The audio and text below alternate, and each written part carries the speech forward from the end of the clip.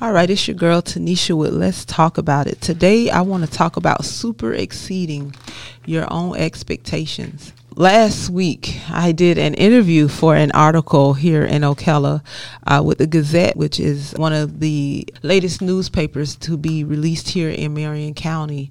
And I tell you, just the response alone exceeded any kind of expectation I had put on it. I just did it with all honesty, without any real expectation at all, to be honest. But I just want to talk about how God himself will exceed our expectations. I believe in this season, we are on the heart and mind of God. And because of the way that the world is shifting, I don't really keep up with the what's what in the news. I really listen to the news for prayer points. I really listen just to know what it is I need to be praying or interceding for. What is God saying? What is taking place? What do we need to just cover? And I believe that God wants to do more for those of us who have been in great expectation and those of us that have not, right? God wants to super exceed your biggest dream, your biggest vision, your biggest and that hardest thing. I was talking to a group of friends and one of her said that God wants to deal with the hard thing, that hard thing.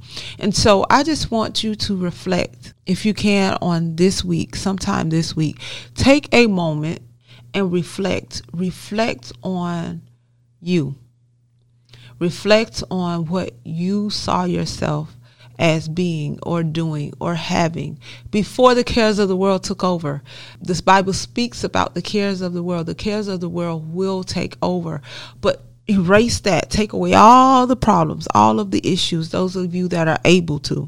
And those of you that are not, that is a good prayer point. Lord God, help me to see past my current issues, my current pain points. If you can press beyond the pain, press beyond the what ifs and the letdowns and the disappointments, God would love to take you to a place of super expectation where you would super exceed. We're supposed to be doing greater works.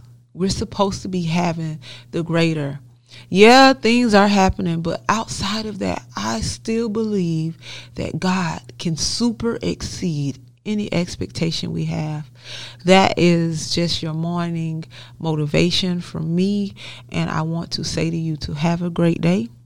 Thank God and believe that he can do it for you. I'm out. Peace.